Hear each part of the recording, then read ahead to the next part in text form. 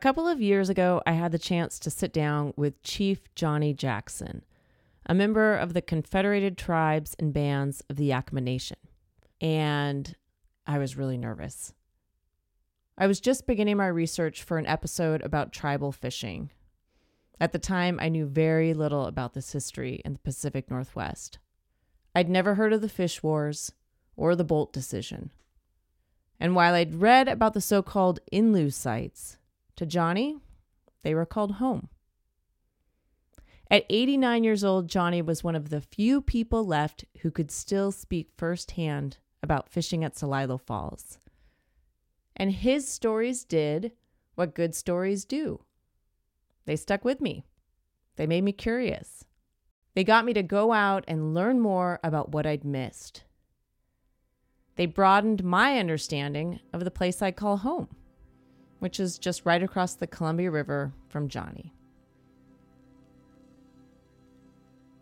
Yesterday, it was announced that Chief Johnny Jackson has died after being hospitalized due to COVID-19. What follows is a little bit of what Johnny shared with me 2 years ago. Thanks so much for listening. My name's Sarah Fox, and this is Here in the Gorge.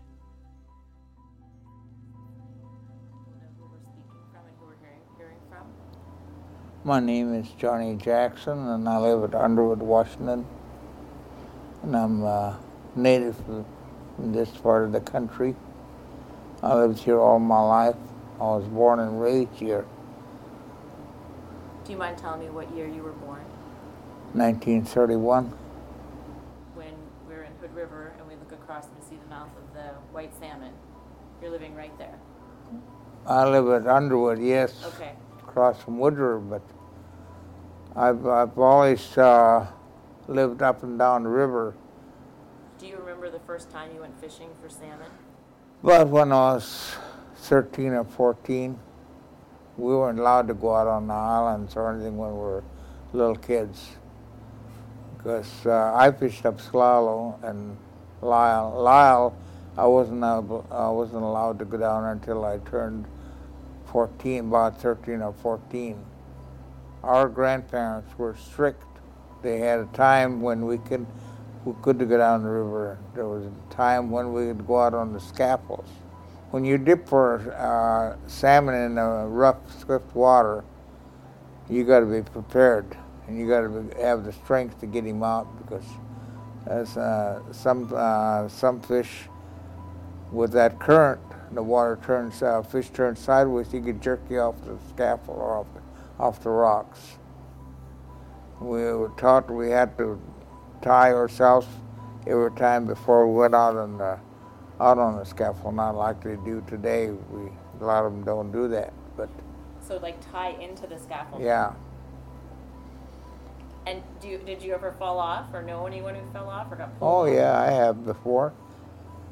I fell off in Lyle once, and but I didn't hit the water because the rope was short enough to where I just fell over the side and then pulled myself back up. When I fell off in Celilo at the main falls, and I got caught on another man's wire, that's how I got out. Nobody can tell where the fish is going to come up or where he's going to go. A lot of them on a small river, they go deep, and places like Celilo, they're all over.